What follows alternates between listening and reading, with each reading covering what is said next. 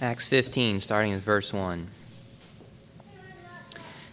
And certain men came down from Judah and taught the brethren, unless you are circumcised according to the custom of Moses, you cannot be saved. Therefore, when Paul and Barnabas had no small dissension and dispute with them, they determined that Paul and Barnabas and certain others of them should go up to Jerusalem to the apostles and elders about this question. So being sent on their way by the church, they passed through Phoenicia and Samaria, describing the conversion of the Gentiles. And they caused great joy to all the brethren. And when they had come to Jerusalem, they were received by the church and the apostles and the elders, and they reported all things to them that God had done with them. But some of the sect of the Pharisees who believed rose up, saying, It is necessary to circumcise them and command them to keep the law of Moses. Now the apostles and the elders came together, considering this matter. And when there had been much dispute, Peter rose up and said to them, Men and brethren, you know that a good while ago God chose among us that by my mouth the Gentiles should hear the word of the gospel and believe. So God, who knows the heart, acknowledged them by giving them the Holy Spirit, just as he did to us. And make no distinction between us and them, purifying their hearts by faith. Now therefore, why do you test God by putting a yoke on the neck of the disciples, which neither our fathers nor we were able to bear?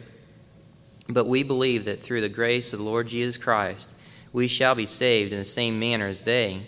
Then all the multitude kept silent and listened to Barnabas and Paul, declaring how many miracles and wonders God had worked through them among the Gentiles.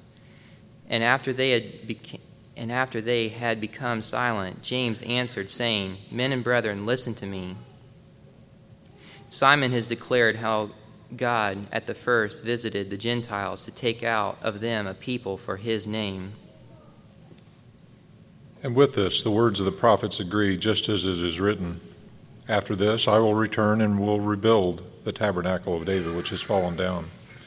I will rebuild its ruins, and I will set it up, so that the rest of mankind may seek the Lord, even all the Gentiles who are called by my name, says the Lord who does all these things. Excuse me.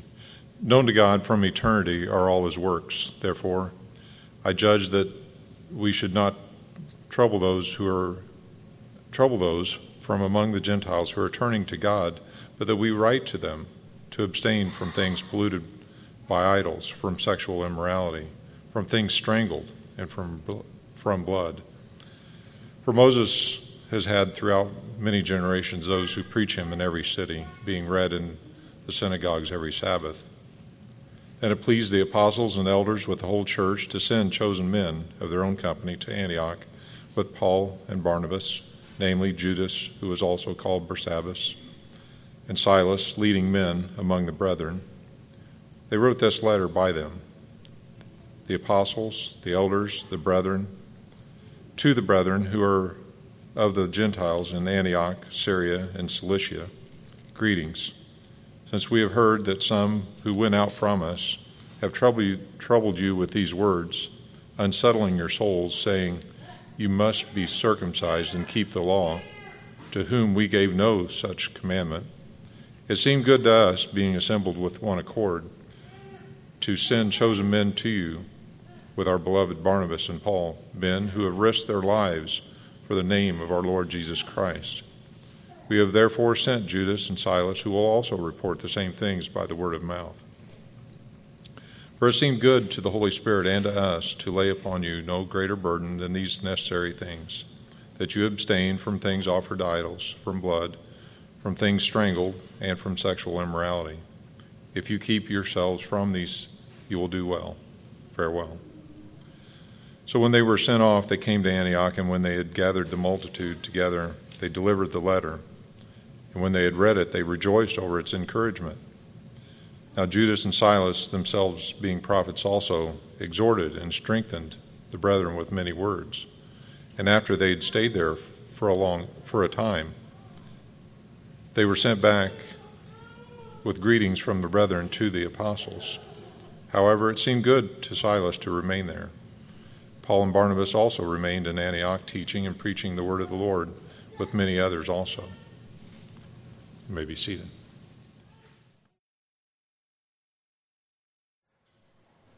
As we begin our study this morning, I'm going to ask if you would to join in a word of prayer and ask of the Lord this morning that we might hear and be doers of this word that He's given to us. Let's pray. Father, from the beginning, You've shown Yourself to Your people. You are the Creator. You are the everlasting God. And by faith, we understand that the universe was created by the Word of God, and so that what is seen was not made out of things that are visible. You have worked through Your people, revealing Yourself, identifying Yourself, ultimately declaring Yourself through Jesus,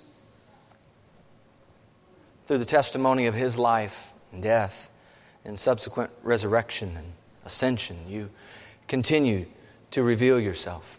You poured down Your promised Holy Spirit. You tabernacled within us, empowering us to carry out the mission to the end of the earth. Father, this morning we ask that You would use us here, use us outside these walls. I pray, Father, for Your glory. Strengthen our hearts for gospel work in the days ahead. Help us see people as You would see them, and grant us grace as we speak Your words of life to those that You bring across our paths. And in the name of Jesus, I pray these things. Amen.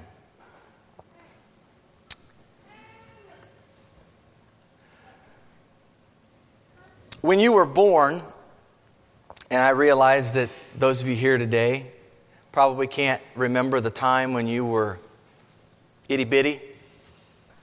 You might remember the toddler stage, parts of the toddler stage, maybe, depending upon how old you are. But as a little one, you know, and if you've had little ones, if you've had siblings that are now little ones, you know that there's very little recognition of what's going on outside of them. They don't know of anything happening outside of them. All that you know is that when they come into the world, there's this strange new place that they now are operating in. I still remember our firstborn. And I remember his new arrival. And I remember his head was on a swivel, and he was checking everything out when he arrived into this new world. Eyes open.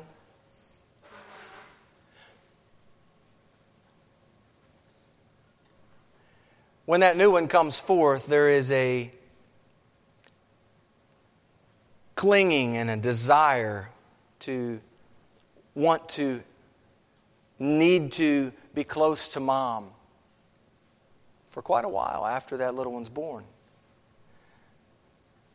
As a little one, you primarily thought about yourself.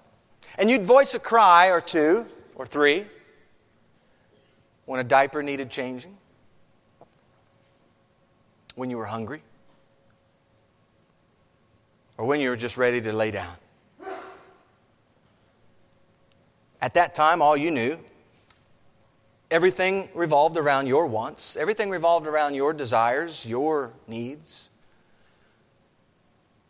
And you know, as I was thinking about that, I was thinking about this, something that we seem to have in common and share today with our diaper-staged infancy, is this interest in self. Consumed in self, we become short-sighted. We lose this God's eye perspective on life. Being born into the world, there's this tendency to look past what God has already been doing. There's a tendency to see only that which affects you. This is characteristic, I believe, in many ways of the independent spirit in which we live. We've lost much of our connection with history. Those who have gone before us. We've opted to place history on the shelf. But history, as we see it, is truly His story, isn't it? It's truly that. It's His story. It's about God. It's about His providence through the ages. His working among His people. His movement through the hearts of men from one generation to the next. It seems that God's movement in history is oftentimes for much bigger purposes, intended for much larger audience than what one might think. When you open the Bible and you begin to read it, you see that God has been at work, listen, from before the foundations of the world. That's how long God's been at work. That's a pretty amazing thing to think about for a moment. He's been working. Your life, then, is but a blip in the midst of God's eternal plan and purpose. Oh, yes, it's an important blip, for sure. But nevertheless, that's what it is. Fits on that perspective, that timeline of what God is doing. He's been at work, and He desires to use your life as a part of His plan and purpose. And that plan and purpose we see in the Bible is carried out through His church. Ephesians chapter 3. The book of Acts and the events that have happened thus far through the first 14 chapters, these are events in the life of the church orchestrated by God, movements accompanied by the power of the Holy Spirit, drawing attention to the name of Jesus. There are many movements that have occurred up to chapter 15. And the church in this chapter, in chapter 15, is confronted with yet another form of conflict. There's a lot of discussion in the book of Acts about conflict, because there's a lot of conflict that occurs. Conflict when it intersects with the gospel. You can almost bet wherever the gospel is proclaimed, conflict is right there. It's somewhere right there in the vicinity. Because the world hates to hear the truth of the gospel. Hates Christ. And so the ones who are going to proclaim Christ, it's also going to hate those folks. There's conflict, there's gospel. It's there. It's all throughout, especially this book of Acts. And really, when we think about this conflict here in Acts 15, it's a different kind of conflict. No one necessarily is getting stoned here. Nobody's picking up rocks and ready to stone Paul, as we saw in the last chapter. This is more of an internal conflict, isn't it? The church is disputing and debating. We might even put the word arguing. I tend to believe this was a heated discussion. What does it really mean to be saved? By what means does one get saved? Well, the first few verses really bring to light the conflict. What's the issue? The text immediately draws us into the issue. Here's it is, right here, verse 1. Certain men came down from Judea and taught the brethren, unless you are circumcised according to the custom of Moses, you cannot be saved. Now we read that first verse, and if we didn't have any verse 2, if we just read that in isolation, you'd read that and you'd go, wow, well, that's not going to go over very well. And yes, that's what happens. It doesn't go over very well. And these men from Judea, they came down to express this concern. They were teaching about salvation.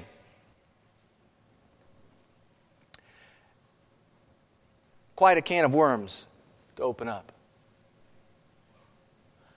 We see circumcision, this issue of circumcision, goes all the way back. We can look back to Genesis chapter 17.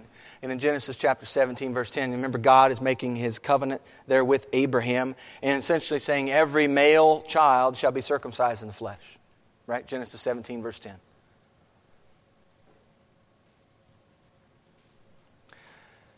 What's interesting there is the circumcision was designated there for the male,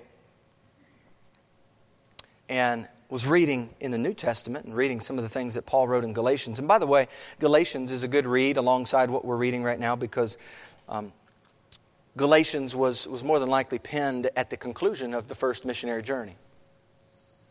Okay? Right after he'd made this trip through Pamphylia and Galatia, in that area, he comes back to Antioch and more than likely wrote the letter when he came back to Antioch. So it's very instructive, I think, in many ways. In Galatians 3:26-28, Paul says, "You are all sons of God through faith in Christ Jesus. For as many of you as were baptized into Christ have put on Christ. There is neither," listen to what he says, "neither Jew nor Greek, neither slave nor free, neither male nor female. For you are all one in Christ Jesus." So what is it to be saved? Does being saved require being circumcised? Is circumcision only for men? Seems to be that's what was advocated when we go back to Genesis. That was the instruction. If so, if it's only for men, circumcision, does this mean that salvation then is reserved for men? What's this say about women? Boy, this issue of circumcision could bring to light some very important issues. So, they're saying unless you're circumcised, you can't be saved. Think about that for just a moment.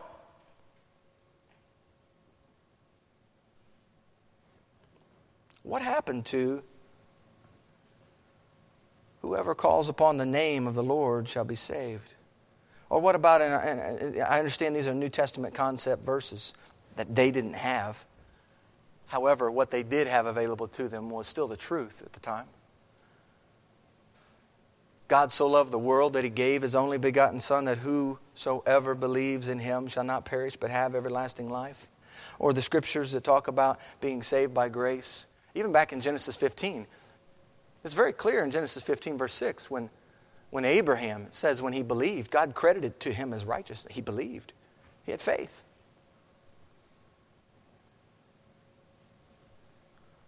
In that Ephesians passage, the reason that's pointed out for being saved by grace through faith, and that not of yourselves, it's the gift of God, lest anyone should boast. And really, when you look at that book of Galatians and you see that the reason put forth in Galatians 5, he says, "Stand fast," in verse 1, "in the liberty by which Christ has made us free. And do not be entangled again with a yoke of bondage. Indeed, I, Paul, say to you that if you become circumcised, Christ will profit you nothing. And I testify again to every man who becomes circumcised that he is a debtor to keep the whole law. You've become estranged from Christ. You who have attempted to be justified by law, you have fallen from grace. For we through the Spirit eagerly wait for the hope of righteousness by faith." Listen to verse 6.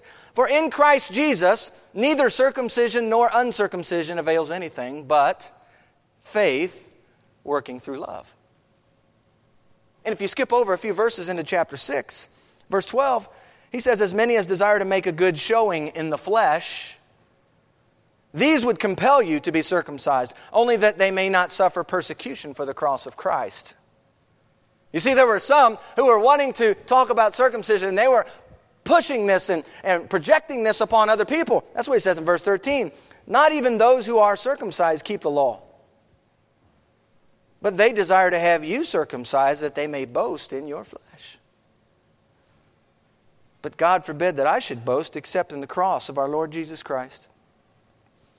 And then verse 15, "For in Christ Jesus," very similar to 5 verse 6, "in Christ Jesus neither circumcision nor uncircumcision avails anything, but a new creation." A new creation. We'll see here in just a moment. God's the one who knows the heart. A new creation is what matters. And the issue that's being submitted and put forth right up front is unless you're circumcised according to the custom of Moses, you cannot be saved. So does salvation come by faith alone, as we just read there in Galatians? Is circumcision the prerequisite to one's salvation? Now, I'm doubting, I'm putting this out for you this morning. I'm doubting that there are many here who would advocate that, yeah, you got to be circumcised in order for you to be saved. I realize I'm probably preaching to a group this morning that's probably not buying into this verse 1 argument. However, as I read the text and I think about the application, the question comes, is there anything else that you might be inclined to put in the place of circumcision? If you were to fill the blank in with, unless you become circumcised, if we were to put something else in there for today, what would that be? Have we come up with things today that are substitutes for circumcision? Things that we would hold to and say that you got to do this in order to be saved. Oh, now it all of a sudden applies, doesn't it? See, it's one thing to understand and come to terms with what the text says. It's also another thing to be able to see, how does this apply? Circumcision, what is that? I'm not involved in that. I don't have anything to do with that. That doesn't relate to me. Maybe those are some of your thoughts. How about baptism? Is that an issue today? Water baptism. Are you saved apart from water baptism? Does your salvation hinge on getting wet? How about works? Oh, and this one. We could have a wonderful time talking about this one because we just waded through the book of James, didn't we? And on one hand, someone could say, well, you got to have your works in order to be saved. James says, that faith without works is dead. Absolutely. But keep in mind, James and Paul, they're not contradicting one another. They're writing to different audiences, pointing out some different things. And I believe James, as he's pointing out our works, that being saved by faith,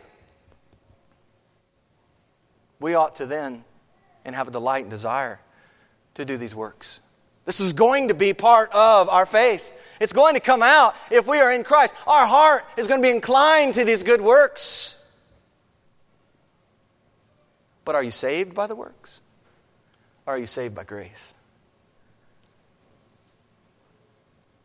What about church affiliation or denomination? Are you saved because you are a Baptist, a Methodist, a Lutheran? We can just go through the whole list. Are you saved because of that? Are you saved because you're a part of the right denomination? I'm putting it out there because some people believe that today.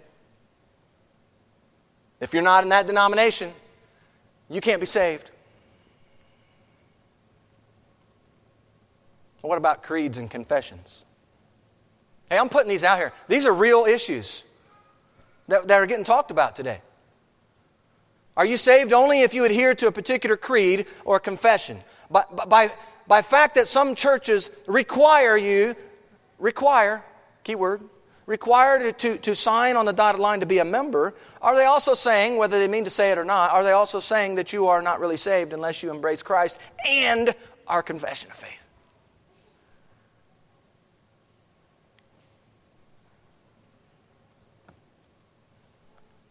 Circumcision may not be the issue today.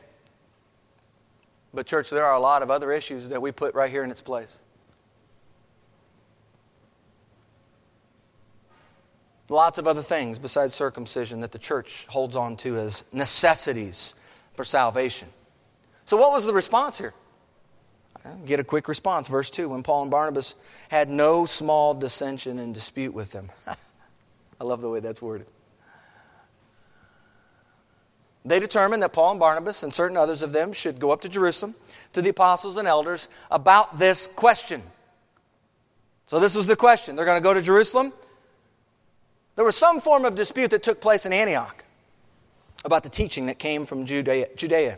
And so you might be wondering, why did these guys even come down? What was the point? What prompted them to come to Antioch? Well, remember at the end of chapter 14, they just come back, Paul and Barnabas, from their missionary journey. And the text says, the last verse of 14, says they stayed there a long time with the disciples. I'm imagining that their time there in Antioch, the word had trickled down to Jerusalem like it typically always did. Word got back to Jerusalem. And that, hey, Paul and Barnabas are back, and here's what happened. Here's what God did. And so these certain men then take it upon themselves, and we see that they take it upon themselves because here in just a moment, we're going to see in this letter that's penned, hey, we didn't say that's not what we're talking about. So these were certain men who just, it sounds like on their own accord, we're going to go down and we're going to make sure we set the record straight with these people in Antioch.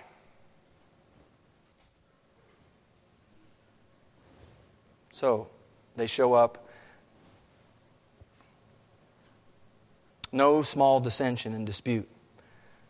So it's considered, verse 3, best to send them to Jerusalem Then they're once again sent on their way by the church. And they pass through Phoenicia and Samaria. And I love this about Paul and Barnabas in particular when they're on their journeys. It's not, they take full advantage of the travel. They don't just go from point A to point B, but along the way, they're taking opportunity to share about the Lord. Phoenicia, Samaria, what are they telling them? They're telling them the good things God's done with them throughout the region that they've been traveling as they make their way down to Jerusalem. So they go. The question is circumcision according to the custom of Moses, is it necessary for salvation? Verse 4, they arrive. They're received by the church, the apostles, the elders, and they give them a little report, similar to probably a Reader's Digest version here in verse 4 of what they gave to the church at Antioch when they came back home. They were welcomed. And then verse 5, we immediately get kind of the opening arguments, if you will. The statements are made here in verse 5. It says that some of the sect of the Pharisees who believed rose up, saying, it is necessary to circumcise them, and, so now we got an and to command them to keep the law of Moses. All right, so that's, I picture this as, the people who really were putting forth the complaint, which were certain men who came down. There were some other folks here, the Pharisees who believed, which is interesting. That's an interesting statement, the Pharisees who believed. I got a question here. What did they believe? What really did they believe? If they're submitting this and putting this forward, the Pharisees, we know from the Scripture, unlike the Sadducees, they did believe in the resurrection. But what did they really believe? Here's the question. What did they believe about Jesus? The Pharisees who believed are talking about it being necessary to circumcise, and it's also necessary, by the way, to keep the whole law, just to keep the law. Seems like they're adding something to Jesus here, church. And it got me thinking, how many others are teaching things that are false, all the while proclaiming their belief in Jesus? It amazes me how often we see, maybe you hear it on a radio or you catch it on the news, or they're interviewing a pastor. And they're asking this pastor questions, and this pastor talks very little, if any, about Jesus, at least the Jesus that I know in this word. Oh, but he's a Christian.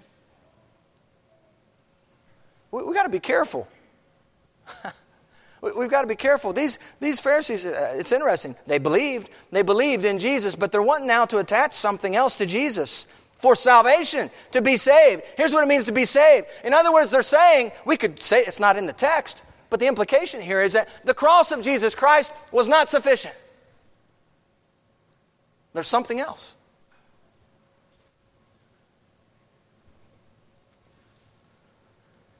How many Christians are out there adding and deleting from the Word of God?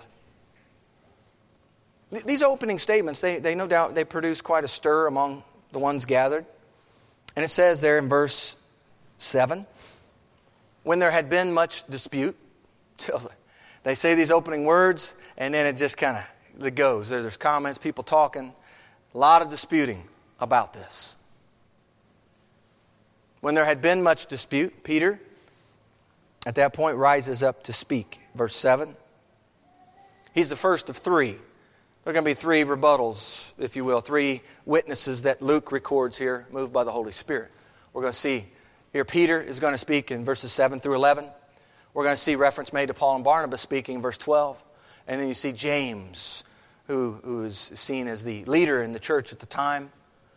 He's verse 13 through 21, and he'll conclude the discussions, at least those that are recorded for us here in the Scripture. But Peter, he says right out of the gate, so God, men and brethren, you know that a good while ago God chose among us, that by my mouth the Gentiles should hear the word of the gospel and believe. He's pointing back to a time a time back, if you just flip the pages of your Bible, a few to the left in Acts chapter 10, you might recall Peter in the home of Cornelius. He's in Cornelius' home, and he arrives in Cornelius' home because the Lord has shown him a vision, a picture, as well as Cornelius himself, and they come together, and they're in the home of Cornelius. And verse 42, he's talking in the home of Acts 10. He commanded us to preach to the people, to testify that it was he who was ordained by God to be judge and living of the dead. To him all the prophets witness that through his name, whoever believes in him will receive remission of sins. And then verse 44 says, while Peter was still speaking these words, the Holy Spirit fell upon all those who heard the word. And those of the circumcision who believed were astonished, as many as came with Peter, because the gift of the Holy Spirit had been poured out on the Gentiles also. Okay, so right here in Acts 15, Peter speaks up, and he's pointing back to a time, a good while ago. God chose among us. And remember, after this all happened, he was giving a report and accounting of this, because the people in Jerusalem heard what happened. Hey, Peter, what's going on here? And Peter gives them in Acts chapter 11, gives that first part of chapter 11. It's a recounting of what God did, how God orchestrated all of it.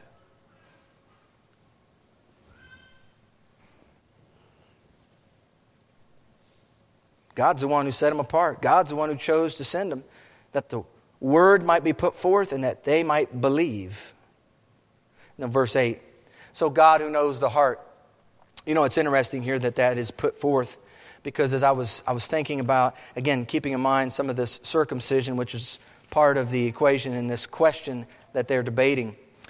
In Romans chapter 2, at the end of Romans chapter 2, Paul says some things here that I think are helpful, tied into what Peter says about God knowing the heart. In verse 28 of chapter 2 in Romans, Paul says, for he is not a Jew who is one outwardly, nor is circumcision that which is outward in the flesh. But he is a Jew who is one inwardly, and circumcision is that of the heart, in the spirit, not in the letter, whose praise is not from men, but from God.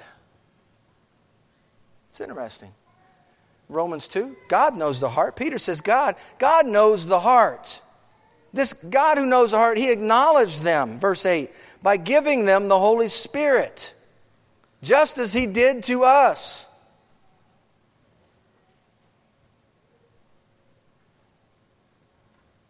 Reference back again to Acts 10. Holy Spirit came down. Holy Spirit was given in the same manner. That Acts 10, Holy Spirit coming down, was very similar to Acts 2, wasn't it? I mean, in many ways, it was a similar experience. After what happened, their prophecy, I mean, a lot of the same things happen. So now what's Peter say? He ties in 8 with 9 and makes no distinction. God, who knows the heart, acknowledged them by giving the Holy Spirit and made no distinction between us and them, purifying their hearts by faith. Purifying their hearts by faith. 1 Peter talks about at the end of chapter 1 about purifying our hearts through the enduring Word. It's the means by which we're purified. It's through the Word, right? We've talked about this, the Word of truth, and how we receive the Word. We come to faith by hearing the Word of God. Here in the text, Peter is saying, no distinction. God's doing this the same way for them as He's done it for us. But I love the way He words verse 10 and 11. He says, why do you test God? Why do you test God? This is a test. Peter sees what's going on here. They're testing God. Why? They're putting a yoke on the neck of the disciples, which neither our fathers nor we were able to bear. This would have hurt. He's saying, hey, our fathers haven't been able to do this. They haven't been able to keep the law. We haven't been able to keep the law. And you're going to put this yoke on them and require them to keep this law? You're testing God. Because if God, and here we need to remember, at Acts 15, God has already done this work. He's already saved them. And so now here we're a few chapters forward now, and these people are still talking about it's necessary that you be circumcised to be saved, that you keep the law to be saved.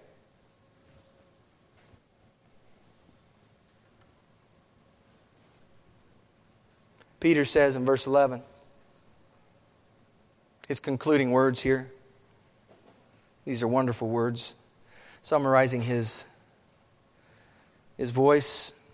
We believe that through the grace of the Lord Jesus Christ, we shall be saved. Oh, listen to how he says this. By the way, that ties in perfectly with what's mentioned in Ephesians 2, 8 and 9. Saved by grace through faith, that not of our own, lest we boast, which was what was going on here. These people like to boast and like to point out and project that others also get circumcised. Could chalk it up. But here he also says, notice he says, we shall be saved in the same manner as they. Notice there's a gracious priority in the words of Peter here. He doesn't say they need to be saved like us. But he says, through God's grace, we shall be saved like them. I love those words. Very gracious words. Keep in mind, there are a lot of people here in this discussion and some people that do not agree with each other. And I love this about Peter and James and Paul and Barnabas.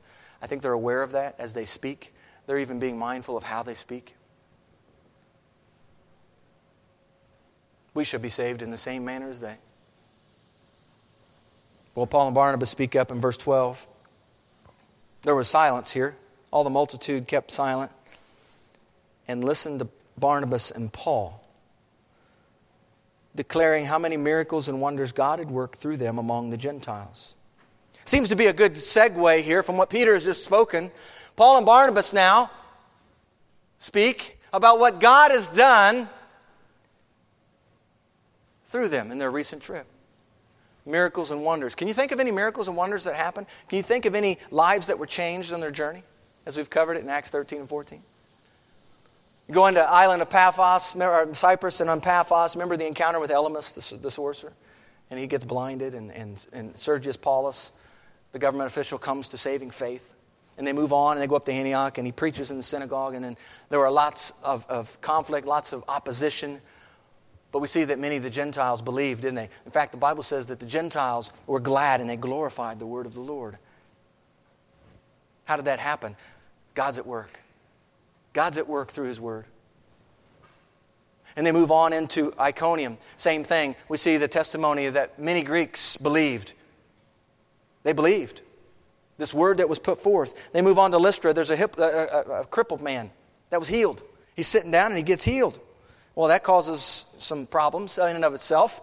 But nevertheless, we see that through that, there's an opportunity to speak. There's an opportunity. There's an open door for them to speak. Did it cost them something? You bet it did. There were other people who came on the scene and stoned Paul, left him for dead. But we see all of these things that happen. And I'm sure here in Acts 15, verse 12, Paul and Barnabas are declaring the many miracles, the wonders God worked through them among the Gentiles. It's like, look, we want you to see, here's what God's doing.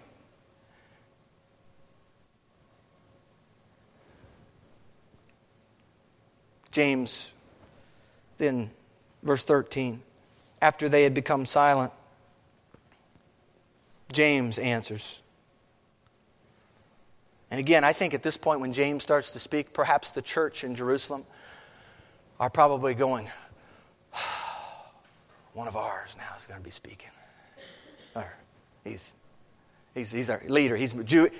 Out of these three, James would have been the one probably that the listeners there would have been going, okay, here's one of our. He's speaking from our perspective. He's going to speak our.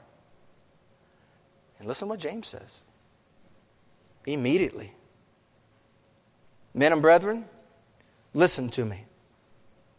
Simon, notice he uses Simon and not Peter, Simon, the Jewish name.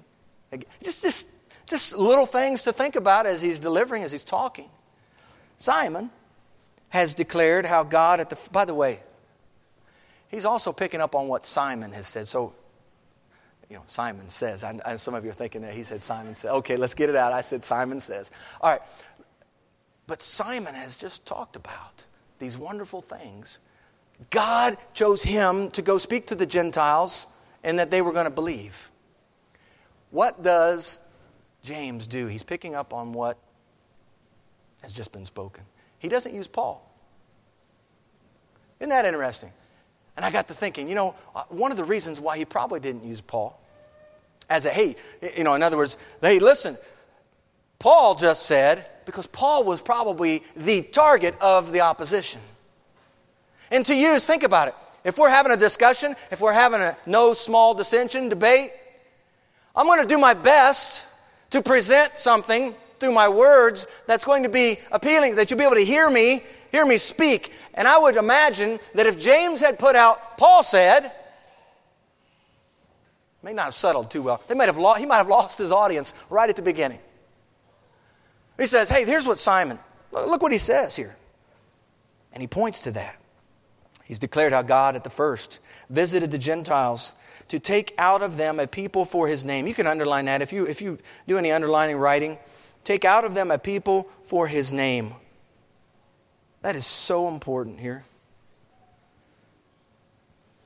And with this, the words of the prophets agree. So listen, here's what James is doing. James is saying, not only what Simon spoke of is true, God called him, God sent him to the Gentiles to speak the gospel that they might believe. That's true.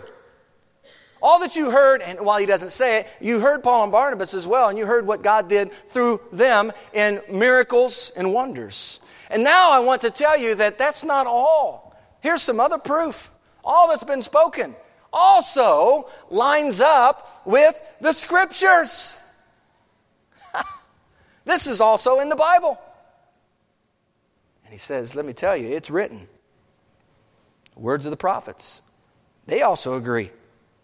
After this I'll return and will rebuild the tabernacle of David, which has fallen down. I'll rebuild its ruins. I'll set it up so that the rest of mankind may seek the Lord, even all the Gentiles who are called by my name, says the Lord who does all these things. Known to God from eternity are all his works.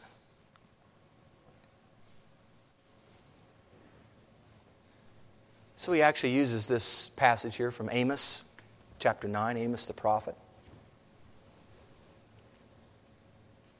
And he's pointing the people in that meeting to the Scripture.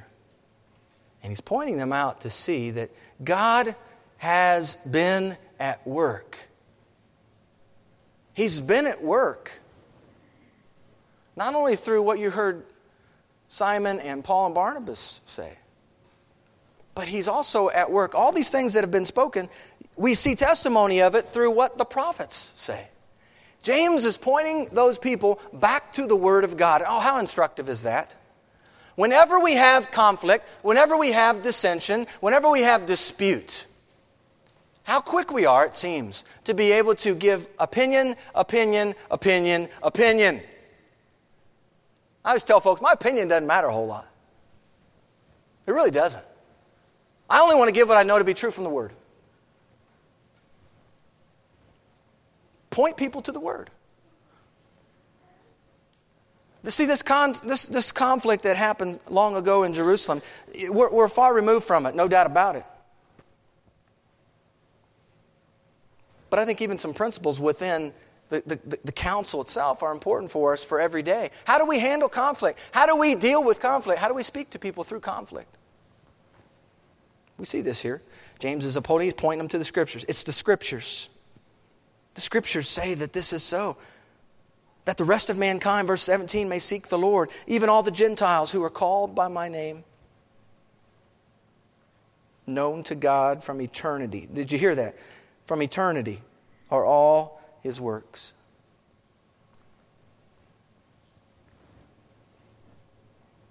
Well, then those last two verses, he kind of wraps this up. And he says, I judge, therefore, that we should not trouble those from among the Gentiles who are turning to God. See, the issue at hand is not Gentiles coming to know Jesus. That's already happened. Chapters prior. The issue here, the question, remember, is it necessary that one be circumcised? Is it necessary that one keep the law in order to be saved?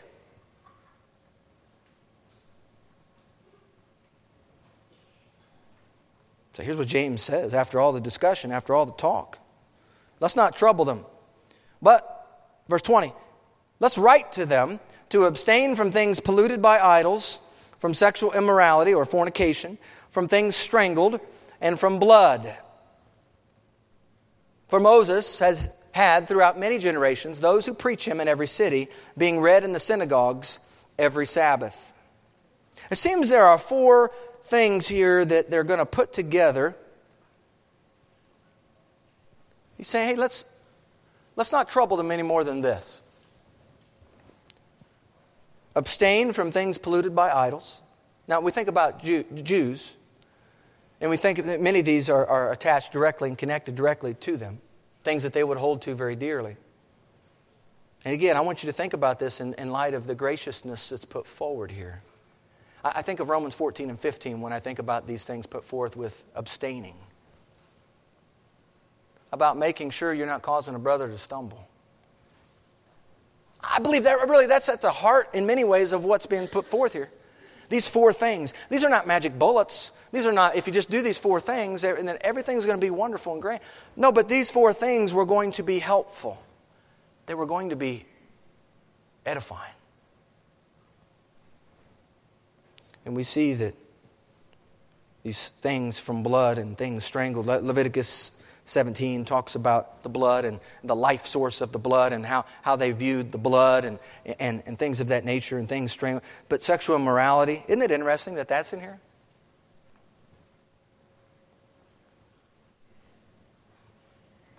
You know, there were... We see this was not an issue just here among writing this letter here in just a moment to the Gentile churches. But, you know, we're going to see this pop up again in Corinthians. Paul addresses immorality. Corinth is known as Sin City, isn't it? And there was all kinds of immorality. And this was one of the things they were to abstain from. Idolatry made the list. So these 4 things are put together, and they put these 4 things together, and verse 21 is kind of a connector to 20. Moses has had throughout many generations those who preach him. So these are things that people are going to be hearing in the synagogues. It would be important that they're not practicing these things. It would be important that they're not sexually immoral. Can we have unity on these things? You know what I find interesting is that they put this letter together, which is in verses 23 through 29. By the way, the response to the testimony, I think it's important. Having this dissension, this argument, there's one verse, 22. It pleased the apostles, elders, with the whole church to send men, chosen men, of their own company to Antioch with Paul and Barnabas, namely Judas, who was also named Barsabbas, and Silas, leading men among the brethren. So Judas and Silas are going to go back with Paul and Barnabas. And I love that because, you know, how easy would it be for Paul and Barnabas just to go back to Antioch and report, hey, we went, we checked it out, and here's what they said. No, they're taking some from Jerusalem with them, and the voice of Jerusalem, if you will, is coming with them, and it's going to go to Antioch, and it's going to put a stamp of approval on what was decided upon in this meeting. Here's what came out of the meeting. Okay? So it pleased the group. It pleased the group. Praise the Lord, it pleased the group. Praise the Lord for men like Simon Peter, Paul and Barnabas, and James,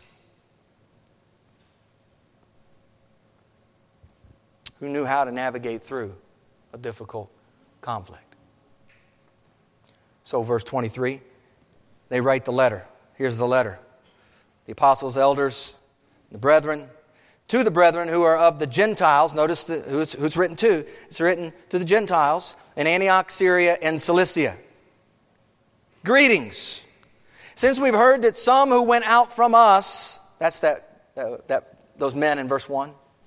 Some folks have gone out from us. Since we've heard that some who went out from us have troubled you with our words, unsettling your souls, saying you must be circumcised and keep the law, to whom we gave no such commandment. So they're bringing clarity on the situation. Hey, you all heard these guys teaching. And we want to make it very clear that was not at all what we believe. That's not at all what we hold to. It seemed good to us, being assembled with one accord. That's so important. All the people who were involved in this were together, and they came to a resolution. They were one accord to send chosen men to you with our beloved Barnabas and Paul. Our beloved Barnabas and Paul, men who have risked their lives for the name of our Lord Jesus Christ. You know, when Paul and Barnabas stood up in verse 12, and when they gave the report of what God had done in their lives, there's something that must have been spoken there, because the letter, I wonder in the letter, these are men, Paul and Barnabas, they deem these men to be men who risk their lives for the Lord Jesus Christ. I believe they listened to what Paul and Barnabas had to say. I believe they listened to what Simon Peter had to say, and I believe they listened to what James had to say. They come together with one accord. Verse 27, we've therefore sent Judas and Silas, who will also report the same things by word of mouth. There it is. Judas and Silas are going to go along with Paul and Barnabas, and they're going to report the same things. We're going to say the same things about this issue, about this question, verse 1, 2. For it seemed good to the Holy Spirit and to us. Oh, isn't that a great phrase? See, this wasn't just a good idea they had. It seemed good to the Holy Spirit. And it seemed good to us to lay upon you no greater burden than these necessary things. Abstain from things offered to idols, from blood, from things strangled, from sexual immorality. If you keep yourselves from these, you will do well. Farewell. Notice he says, if you keep yourselves from these things, you will do well. Doesn't say you're not going to be saved. Did you notice that? That's so important, because they could have blown the whole thing had they said, if you don't keep these 4 things, you're not really saved. We'd have gone back to the drawing board again. Had another discussion. Had another council at that point. That's not what they say. Do you notice what else isn't in the letter? I find this interesting, and I don't know why it was deemed not appropriate to put in the letter. What's the basis of the discussion? What's the question arise out of? Circumcision. Keeping the law. Now, no doubt there's some things that are tied in here with keeping the law, but I would have thought in the letter there would have been maybe at least a line or two that addressed circumcision, since that was really the issue that was coming out early. Perhaps as they're having their meeting and the discussion in Jerusalem, perhaps the discussion specific to circumcision died down a bit. Maybe there were some other issues pertaining just to keeping the law and the weight of keeping the law. That was put forth by Peter. At any rate, if you do these, if you keep yourselves from these, you will do well. I love how that's worded. Farewell. And so then verses 30 to 35 is the delivery. They're going to take it now. They were sent off.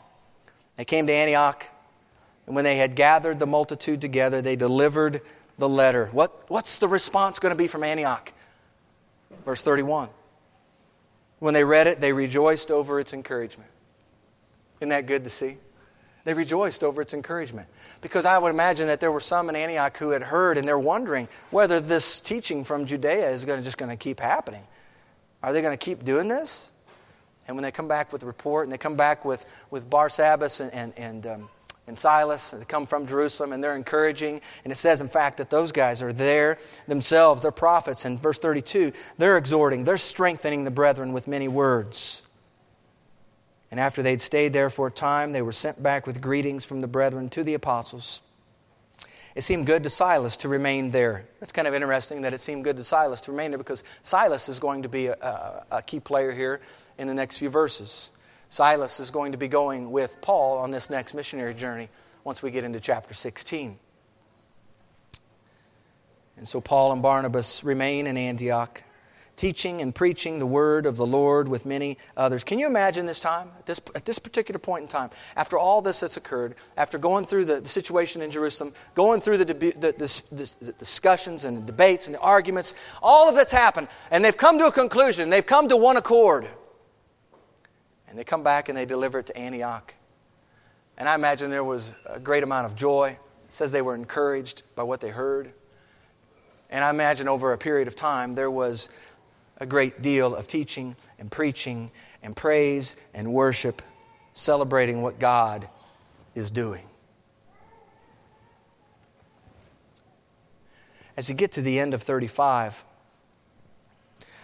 I'd like to maybe circle back to where things began at the first, and that was our mindset of how we oftentimes think and so locked into thinking about ourselves. I read this and I was amazed at how in this particular council, in this particular chapter, this in many ways, this chapter is a pivotal chapter in all of the Scripture. I mean, think about it for just a moment. There are other councils that happened after this, right? You've probably heard of some of the councils and some of the things that they established years later after this in some of these councils. But what would have happened?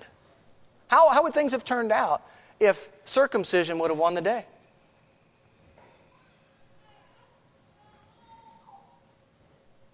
I think it would have been a lot different. I think things would have gone a lot differently. Had this been part of it. What a tragedy it would have been.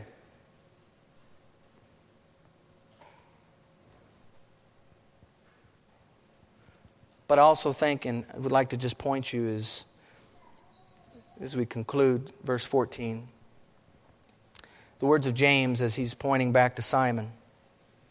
I declared it, how God at the first visited the Gentiles to take out of them a people for His name.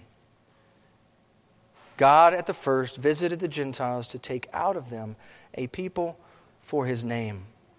Listen, if we are so locked into ourselves, if we are so locked into doing our thing, and we don't see what God is doing, how God has been working, and how God will yet work, according to the Scripture, we're going to miss a very important part of what God is doing. God is about this very thing. He is about taking out of them Gentile, a people for His name. A people for His name is what He's after.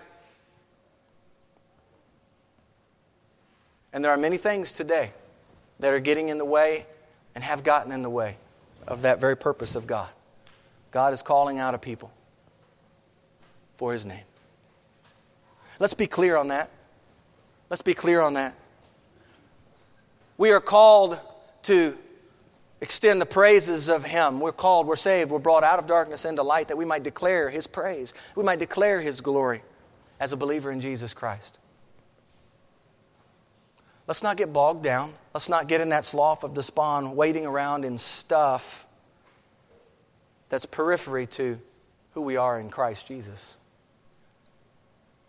These issues that get brought up and get brought to our attention, you might hear them, you might read about them, you might see some things. Don't get sidetracked. Don't get derailed by what is not the truth, by what is not the gospel.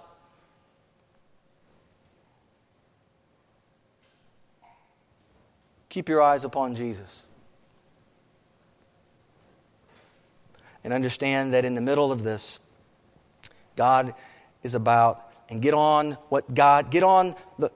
board what God is doing here. What is He doing?